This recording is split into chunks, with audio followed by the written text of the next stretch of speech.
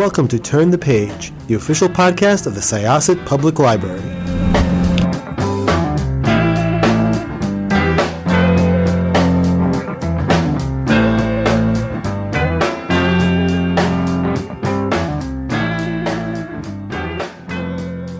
Hi, this is Jessikah, Syosset Library's Turn the Page podcast, and I'm here with my co-host. Hello, I'm Jen. I'm the co-host today. And we're really, really excited because this is one of those books that as soon as I saw it, I was like, this is perfect. This is 100% my jam. I spent 15 years in the children's department of the library. This was the type of book that I would have adored when I was a kid. This is the type of book I told a million kids to read. And this book is written by Rob Renzetti, who has also been involved in so many projects that were formative in my own childhood, in my brother's childhood, in Jen's childhood, and also in my kids' childhood, because we have both Kid Cosmic and Gravity Falls on repeat constantly in this house. So I can't wait to give them the horrible bag of terrible things to read. Welcome, Rob. Tell us about this book. Hi, thank you. Thanks for having me. I am 200 years old. That's why I've influenced many, many generations of children. 201. Come on. Well, yeah, I just turned 201, actually. My birthday was in September. So, but, I like to keep it round and simple. So let's just say 200. The horrible bag of terrible things. Here it is. Yay! Product placement. It's my first original novel. I've written 4 books for Disney Publishing before this, including a couple of spin-offs from Gravity Falls, including Journal Number 3, which I'm very proud of and was a New York Times bestseller. But while I was writing all those books, I really wanted to write my own original one. And I came up with an idea that I really loved, and I put it into action. And that's The Horrible Bag of Terrible Things, which briefly concerns a horrible bag that pops up on Zenith Maelstrom, our 11-year-old protagonist. It's on his doorstep one day. He doesn't know where it came from. He doesn't know who sent it there. But he is a very, very curious kid, and he brings it inside unwisely. It seems to be empty until he pricks his finger on it, and he offers a little bit of blood to it. And all of a sudden, the bag becomes active. This horrible or terrible thing comes out of it. It's like a kind of a half hairball, half spider creature, which he later dubs a Schlurp. And the Schlurp hides in his house for a while and then ends up kidnapping his older 14-year-old sister, Apogee, and dragging her back into the bag illogically, because the bag's not that big. What he discovers is that there's a whole world hiding inside the bag, that it's a portal to another dimension. And he has to travel to a land called Grabog in an effort to find and save his sister. So this book is so much fun. And you're welcome. And I'm curious, just to start off, about how the other aspects of your career have maybe informed the writing of this, because you've worked in children's media for a long time. And I'm wondering if you think that's given you a special perspective or if it gave you a unique strategy when approaching writing a book for children. I hate to use the words special and unique in reference to myself, because I'm a Midwestern boy and we're inevitably humble. But the perspective that it gave me was that I was used to working on a deadline.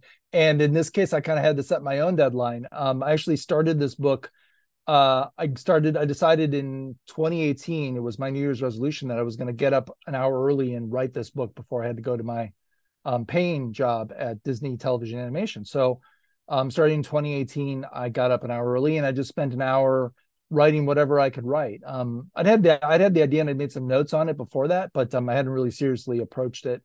And even though I had this goal for a long time of writing my own original stories, I decided in 2018, okay, let's make this a real thing. Let's commit to it. So I did that. And by the end of 2018, I'm not sure where I was at, but I think by the end I had a first draft.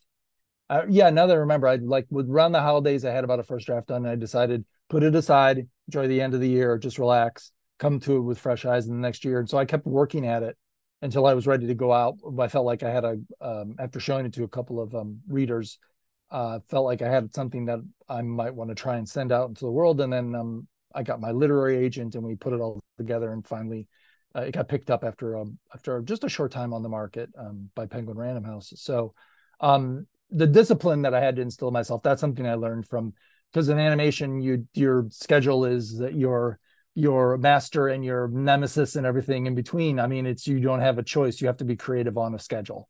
So you don't have the luxury of just like letting something ruminate forever. You let it ruminate a little bit, and then you gotta put pen to paper or put fingers to the keyboard and get something done. So that's one way that it certainly influenced my writing. As far as my perspective and I've been writing for this audience. Most of the shows I've worked on are geared towards middle grade kids. So whether I'm right, well, I didn't even know if I was writing a middle grade story. I thought I was just kind of writing what I like and kind of gearing it, I thought, towards that audience. And I was like, we'll see what the publishing thinks of this, because I know what a cartoon for kids are supposed to look like, but I wasn't sure what a book for kids, if it was going to be about the same thing. And luckily the literary agent, Ruben Pfeffer, he loved it, wanted to sign me. Penguin Random House loved it. They seemed to think I'd hit the target. So hopefully the kids will agree. So first of all, I have to say, like way back when we started this conversation, like 201 years ago, yes, you you described the book and you said briefly, and part of me was like, was that a bag pun or but probably, but not on purpose. A happy coincidence? But one thing I wanted to say, especially about this book and just what you were just talking about writing a book that you would like, and also writing for middle grade kids. I think something that comes out in The Horrible Bag of Terrible Things, and also just, in all of the animation writing that you've worked in, is that, yeah, okay, so you're writing a book or a series or something that's for middle grade kids, but you're not talking down to them. It's enjoyable to you. Like, I think there was something that I'd read a long time ago, and I think I've read this from a lot of different people, and also, just in general, I think DJ McHale had said it about what was that show? The Are You Afraid of the Dark? Like a kid will always, and maybe I'm not DJ. I'm sorry if I'm misquoting you, but the idea is, and this is also dealing with children's horror, which this is that a kid will know when you're talking down to them. If a kid is reading a book and you are writing something, and in your mind, I think this is for children, a kid will pick up on that in a second. There's a wry humor, there's some bite literally to this book. And, it's funny and scary, and it's intriguing, and it's enjoyable to me as an adult, which is, another thing about this genre is that it should be enjoyable to all, because you want your kid to come home and tell you about this great book that you read, and it's got to sound interesting and wild and wacky. So this book absolutely hits all of those notes. I have to ask, so why Zenith and Apogee as names for the kids? Right. Well, thank you for all that litany of compliments you just unleashed on me. Zenith and Apogee. Okay, so part of that, I don't have any kids of my own, believe it or not. I think I never really truly grew up, and that's why I don't have a problem writing for kids, just to talk about all the points you just made. But I don't talk to them. I write something that I think I would like, and hopefully they will too. But Zenith and Apogee, the names are kind of a gentle. There were a couple things. They mean the same thing, kind of. They kind of have the same definition. That's one thing about them. The more superficial answer was like, I have a lot of friends who've named their kids very silly names. That like the epitome, like the end, the culmination of all Western civilization is what they're trying to get across with their names for their kids. So I thought Zenith and Apogee were appropriate. They were kind of, full of self-importance when they were their parents, when they named them. Because they both mean the height or the climax or whatever of things. But I also like the kind of the A and Z of it, the fact that Apogee's at the beginning, Z is at the end, Zenith's at the end. That there is in the book, there is this struggle, especially from Zenith's perspective, about like he doesn't want his sister be the boss of him. He died to be the older sibling. He wants to be not bossed around anymore. And he pushes up against everybody telling him what to do, especially Apogee, because they have a prior history where when she was a little bit younger, they were, as Apogee would put it, thick thieves. They were always getting into trouble together. And then something changed. She became a teenager and something changed. and he's both regretting, he's missing their old relationship and angry and resentful that now he seems to have another parent in the house besides his mom and his dad. So there were a few different reasons why I did that. The first was that kind of superficial reason of kind of gently poking fun at my friends and what they were naming their kids. And then I just thought that the meanings of the names also helped kind of tell the story. I was really interested in what you just said about, the sibling dynamics. And I was thinking about that in terms of what you had just said about, creating children's media because like yourself, you haven't grown up just a little bit, in there. Right. And I feel like that's really important. And I think they're linked because, the intensity of like sibling dynamics is something that as you age, you tend to like kind of forget about because age kind of equals you out after a while, like there's as big a difference between like a 32-year-old and a 35-year-old as like a 7 and a 10-year-old. So do you think like that little bit of not growing up is necessary, in order to like remember those things that you don't really spend as much time thinking about as a grown-up? I mean, I think so. I mean, look, I'm the adult I am, so I can't judge other adults, but let's judge them for a minute. I tend to think a lot of adults forget what it's like to be a child, and that's maybe purposeful, but also lazy. So that when they do name their kids something silly or really stupid, they don't realize your kid will be mocked on the playground for the silly, stupid name you just gave them. It sounds unique to you, and you had a great moment of expressing your own ego by naming your kid something ridiculous, but now they have to live with that for the rest of their life until they can decide that they want to be called something different. And I mean, I never forgot. Luckily I wasn't mocked too hard, but I had my moments when I was teased throughout school all the time. It's horrible, like, being the center of attention in that negative way and getting laughed at by a bunch of people. How horrible. So I mean, I would hope that if I had ever become a father, that I would have approached things with a little bit more empathy for what kids have to go through. But who knows? Maybe if I had become a father, I would have forgotten how to become a child, and I would have reverted to my father. I certainly see my tendencies, my father, even without having a kid of my own, where the worst aspects of his personality sometimes come out, and like wanting everything neat and clean around the house when it's not really that necessary, and those kind of what I would say adult instincts that don't really serve children so well. Okay, I think I've kind of reached the end of that answer. Have I kind of got lost. So I want to talk a little bit about just in general. So first of all, why a bag? Why a bag? Well, two reasons. There's a couple. One, my wife came up with it, but she came up with it in this way. Speaking about keeping the house clean again, we don't do a very good job of that. We're both pack rats, especially my wife. We both hoard every piece of paper that comes in the house for the most remote reasons. But every once in a while, we'll get a mania and we'll decide we're going to clean up. Okay, so we're going to clean and straighten everything up. And usually we do a good job of that. Sometimes we do kind of a slapdash fast job of that, and we just like toss all our old phone bills or credit card bills into a shopping bag and throw it out of the view whoever's coming over, or whatever reason we've decided we have to clean up. So one of those bags existed, and it was sitting there glowering at us from the corner, and she started calling it the horrible bag of terrible things. And I just love, she's good with phrases, and I just remembered that phrase and really clicked into it. And it didn't really mean anything for a while, but then eventually I came up with the story that would make sense with the title. The other reason is I was really a huge fan of the 1960s Felix cartoons, which showed on my local UHF station when I was a kid. And in that cartoon, Felix had this bag of tricks, which the horrible bag very much is shaped like this silhouette is the shape of Felix's bag of tricks. The design's a little bit more disturbing. His is yellow with a nice little pattern on it. But that bag was it was like he could reach into it, get anything he needed. I think it transformed. It was I just really loved that as a kid. So in fact, I've got a magnet on my fridge to this day of Felix holding his bag of tricks.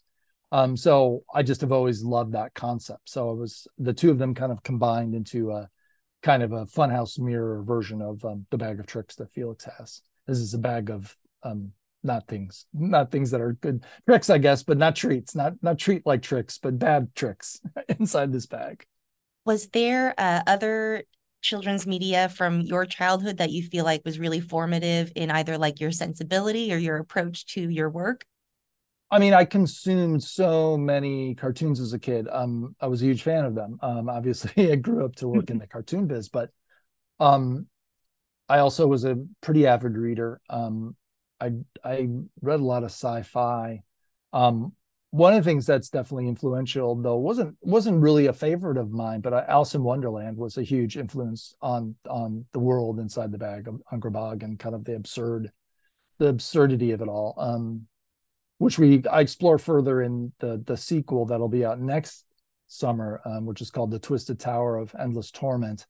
There's a courtroom scene in that story, which is very much inspired by the courtroom scene from Alice. I love that kind of stuff. Probably one of the biggest things that I feel like I would love to live up.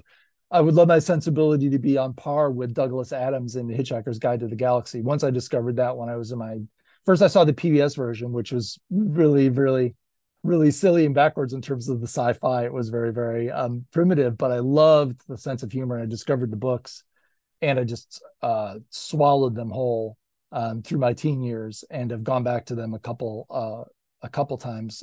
I reread the first one at least about every 10 years, if not more so. I just loved his sense of humor and absurdity and all that. And, so that was a big touchstone for me as well. What about children's horror? I mean, you can kind of say, talking about like old things that influenced you. Like for me, I must say this a million times, like 5,000 times a year when we interview people. But like for me, I feel like when I was a kid, all children's media was horror to some extent. Yeah, sure. 100%. And then like going back to Alice in Wonderland, there was this really bizarre mini series that was on TV with it was an all-star cast, and I think like Sammy Davis Jr. was in it, and Carol Channing, and Ringo Starr. But like there was this scene with the Jabberwocky, and it was so scary that I cried so much, and my parents we're like, you don't have to watch the next part, because they did Alice in Wonderland, then Alice Through the Looking Glass. And I'm like, I'm gonna watch it, and I did, and it was. I wish I'd seen that. I wish I'd seen that version. I never saw. Oh, I mean, yeah, I don't know if it's horrible. available. It sounds wonderfully horrible. It's so creepy. There's this one thing that I always remember with Carol Channing. She's the White Queen, and she turns into the sheep, which I believe happens in the books too. But she's like, "Oh, I'm feeling much better," and like just the whole transition gave me nightmares. But I digress. All children's media was horror in like the 70s, 80s, and early 90s. Well, I mean, I'm a child of the 80s, and I started off as a real scaredy cat when I was super young and didn't want to watch any horror, and then I kind of flipped around. And my entryway was this collection of short stories by Edgar Allan Poe that my mom gave to me while I was in the hospital. I had this surgery between 7th and 8th grade. And I was just bored in the hospital, and she gave me these short stories to read. I loved it. Before that, I'd seen her read like a million trashy and quality horror paperbacks throughout my childhood. Like I saw the first Stephen King short story collection, Night Shift. I saw her read that with the original bandaged hand with the eyes coming through the bandages on the cover. Freaked me out just seeing it across the room. Like I wanted nothing to do with that book. She read Flowers in the Attic and Stephen King and all that kind of stuff. So it was around, but I was not a fan of it at first. And then she kind of converted me with Poe. And so I watched a million crappy horror movies on local television again, like on a Saturday afternoon when it's not really scary in the middle of the afternoon and it was safe to watch horror movies. That was kind of how I kind of geared up. And then I discovered Hitchcock, which isn't really horror, but horror adjacent. But I saw in the kind of early mid 80s, Vertigo, and there were like 5 films that got rediscovered and restored and re-released theatrically. And we went and saw them all. And I loved them. I encountered Psycho one day on afternoon television. I was actually watching the beginning of it, and my mom was leaving to go out for the day. And she's like, "Oh, this is a good one. You're going to really like this." And I watched it. And then at the end, after all the surprises happened, she came back. I'm like, what are you doing? Why didn't you warn me about this film?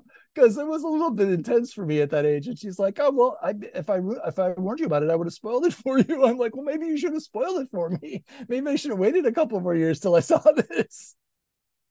But like, so I had this kind of, I was definitely kind of had this love-hate relationship for horror for a while. First it was hate, then it was kind of love-hate, and then it eventually became just full-on love. So there's nothing, I think Poe is probably the turning point for me. But that was, after that I was just a undiscerning consumer, and I still am to this day. Yeah, as you were speaking, I was thinking that horror is kind of like this like weird tension between like revulsion, like being pushed away, and like curiosity and being pulled in. And I think like that is something that like kids are super attuned to because they're naturally very, very curious, and like they're into, gross and weird stuff sometimes. So yeah. Is that something that you're attuned to when you write, like the sort of balance between like the kind of repulsive elements and the curious elements, I try to be. I mean, I don't think this ruins too much, but Kriebel, the gargoyle who becomes Zenith's like number one ally in Grabog, she makes a deal with him, and she'll only help him if he gives her access to his earwax, which she calls grits. So she's feasting, she's sitting on his shoulder, feasting out of his ear the whole time that she's kind of guiding him through on his adventures. And I don't remember coming up with that, but I remember just like, I didn't want to be gross just for the sake of being gross, but I love this because it kind of, it served a character purpose, and it kind of serves a story purpose. Like why would this random creature just all of a sudden start helping him? And I felt like he needed a guide. We needed someone with knowledge of the place. So, it wasn't just constant, like, filling in information, but, filling information in an interesting way when necessary. So, I was very happy to have that. And then I had to come up with something new for the sequel, which I won't blow. I'm writing the third book now, and I really don't have an equivalent, and I got to figure that out, but I don't know if I'll get it on this first pass, maybe on the second pass. But yeah, no, I like a little bit of gross out because I think kids enjoy that. I like the kids to be scared and drawn in. I like them. I never don't do anything that doesn't have a sense of humor to it. That's hard for me to stomach. It's hard for me to stomach as a consumer, actually, honestly. I don't believe, the worst thing to me is any kind of movie that takes it so seriously that the people inside it don't seem real, because as far as my own experience in this life has been, even at my lowest moments in my life, you have to laugh. I mean, and I don't mean that just like you should because it's good for you. I mean, as a human, I think something in you makes you laugh even at your darkest moments, because that's just what we are and who we are. At least that's who I am. So when I consume media where something so dreadfully serious, whether it's a drama, action, horror, whatever, and there's no moment where somebody stops and goes and looks around and laughs with someone else and go, this is really screwed up, isn't it? Like, then I don't feel like I'm watching humans. I feel like I can see the storyteller thinking, they think they're so important, so this is going to be serious. And I feel like I'm in tune with my kid, but I feel like that's a very adolescent point of view that I feel like doesn't serve storytelling. That like moment in your own development where you realize the world is horrible and you're horrible and everything's horrible, and hopefully you get past that to some degree, but like, that like coming from that real super serious point of view of like a 13-14-year-old where everything is so important and so serious and you can't laugh at yourself or the world around you. I hope, hopefully everybody grows out of that, because it's a bad place to be, in my opinion. I wanted to also just kind of talk about like just all of your creatures, and you were talking about Kriebel and the earwax, and about Schlurp before. I got like a real labyrinth vibe from this story as well. Talk about children's media, which is really horror, but also awesome because David Bowie. Labyrinth. I really I got that sense of just perfect weird that fit together so nicely with it. Can you just talk a little bit about the different creatures that Zenith and Apogee encounter in Grabog, and also the name Grabog is just like perfectly like Henson. I loved it so much. Well, thank you. I mean, it's not you don't have to go deep to figure out that Grabog is a grab bag. And that's like that was Wait, what? I named it. I know. Well, sorry, I don't mean to spoil anything for you, spoil the mystery, but I named it that because I wanted to allow myself to throw anything in there that I wanted. So there's like Raggedy Albert, who's a giant 7-foot tall living rag doll. Like, well, how does that relate to the gargoyles or the schlurps or the other creatures we meet? And the answer is, I don't know. They're just all in there. That's what this world is like. And I don't worry too much about like where everything came from or how the origins and all that are. So it's like, this is what this is, similar to in Alice in Wonderland, you can have talking walruses and living cards, like all the different things that you can have, like, let's just have them. I didn't try and make anything too consistent in a way that wasn't fun or helpful. The one touchstone I did kind of try and relate things back to is the fact that it is a bag, and that the world is like sewn together, like the stitches in the bag. Actually, in Grabog, there are stitches in the ground. That this is something that somehow has been put together by someone. So, like having a rag doll who's also sewn together, I felt like, oh, that works. That can work as a character. And the collectory, which is this giant tree-like thing, which is actually the kind of the metaphysical structure that runs the whole joint in a way, is it's kind of looks like it's maybe some sort of weird craft device put together by someone who sews or is a tailor or something for a living. So those kind of things I tried to pluck those things as best I could. But again, I didn't worry about like doing that with everything. Like the gargoyles don't relate to that in any way, and some of the other creatures don't really relate to those themes in any way. And I get a little further away from it in the second book as well, as I've kind of fill out the world. I mean, it just mostly was instinct, it was like, again, I was like, just kind of like pulling from the stuff like Labyrinth and like a Return to Oz, which is incredibly creepy movie. Like I just kind of have my own taste, and I decided to follow my own taste, and like, hopefully when I think of something and I go, oh, that's funny, or oh, that's creepy, then I know like, yeah, that's good. Then go follow that, and then when I can't come up with something, but I know I kind of have to get from point A to point B, I just go like, okay, this will work for now, and I'll make it something more when I come back to it on the second pass. So without, spoiling too much, but can you talk at all about like what is to come in this trilogy and sort of like what's in store for readers who check out this first one? Sure. Okay, let's try and talk about it in a non-spoiler way. So things change at the end of the first book. Things don't go back to exactly how they were, though things are resolved. But it leads to further adventures in Grabog, and they're always tied up in kind of Zenith and Apogee's relationship is always kind of central to what is going on. That's the emotional core of the whole trilogy. And basically Zenith thinks he knows what he's getting into because he's had one adventure in Grabog, but he explores different aspects of the world. He much more gets into the kind of settlements of Grabog, both small villages and larger metropolises, though a metropolis might not be quite right for what happens. But he kind of explores the culture and the civilization of Grabog a little bit more in the second book, and then we get a little bit more of the natural world in the third book. There's the Scalding Sea is mentioned in the first book, and he actually spends some time in the Scalding Sea in the third book.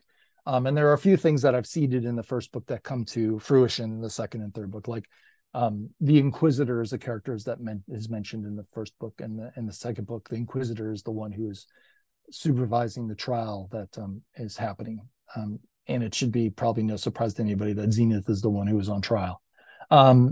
So there are consequences that, from what he does in the first book that not just only travel through his relationship with Apogee, but that affect Grabog and make him a known figure in Grabog and a despised figure in Grabog. So when he goes back the second time, he's not just an anonymous weirdo like all the other weirdos in there, but he is known as the dread outlaw Maelstrom. and he is sought after. So the stakes are kind of raised. He can't just wander around. He has to be more surreptitious as he tries to fulfill his second mission in Grabog without giving away too much about what he's actually doing. And the third book, which I'm figuring out right now, is a little bit. I have a little less to say about it, but it is again, things are topsy-turvy at the end of the second book, and things need to be resolved with the third adventure. So we shall see what comes of that. But like I said, he spent some time in the Scalding Sea with some strange sea creatures, and then we visit some old friends, make some new friends, as we do in book 2 as well. There's certainly we see Kriebel again. Kriebel continues to be his ally, but things spin off in a different direction than they did in the first book. Thank you so much. This was super fun. I do hope that you'd consider talking to us again about maybe the other books. I would talk to you anytime you want to talk to me. I love to talk, as you probably can tell. Awesome. Especially I'm talking about myself, even though I'm the humble Midwest boy. I've gotten over that. I've been forced to talk about myself, and now I'm used to it. Thank you so much. Thank you. It was a pleasure talking to you both.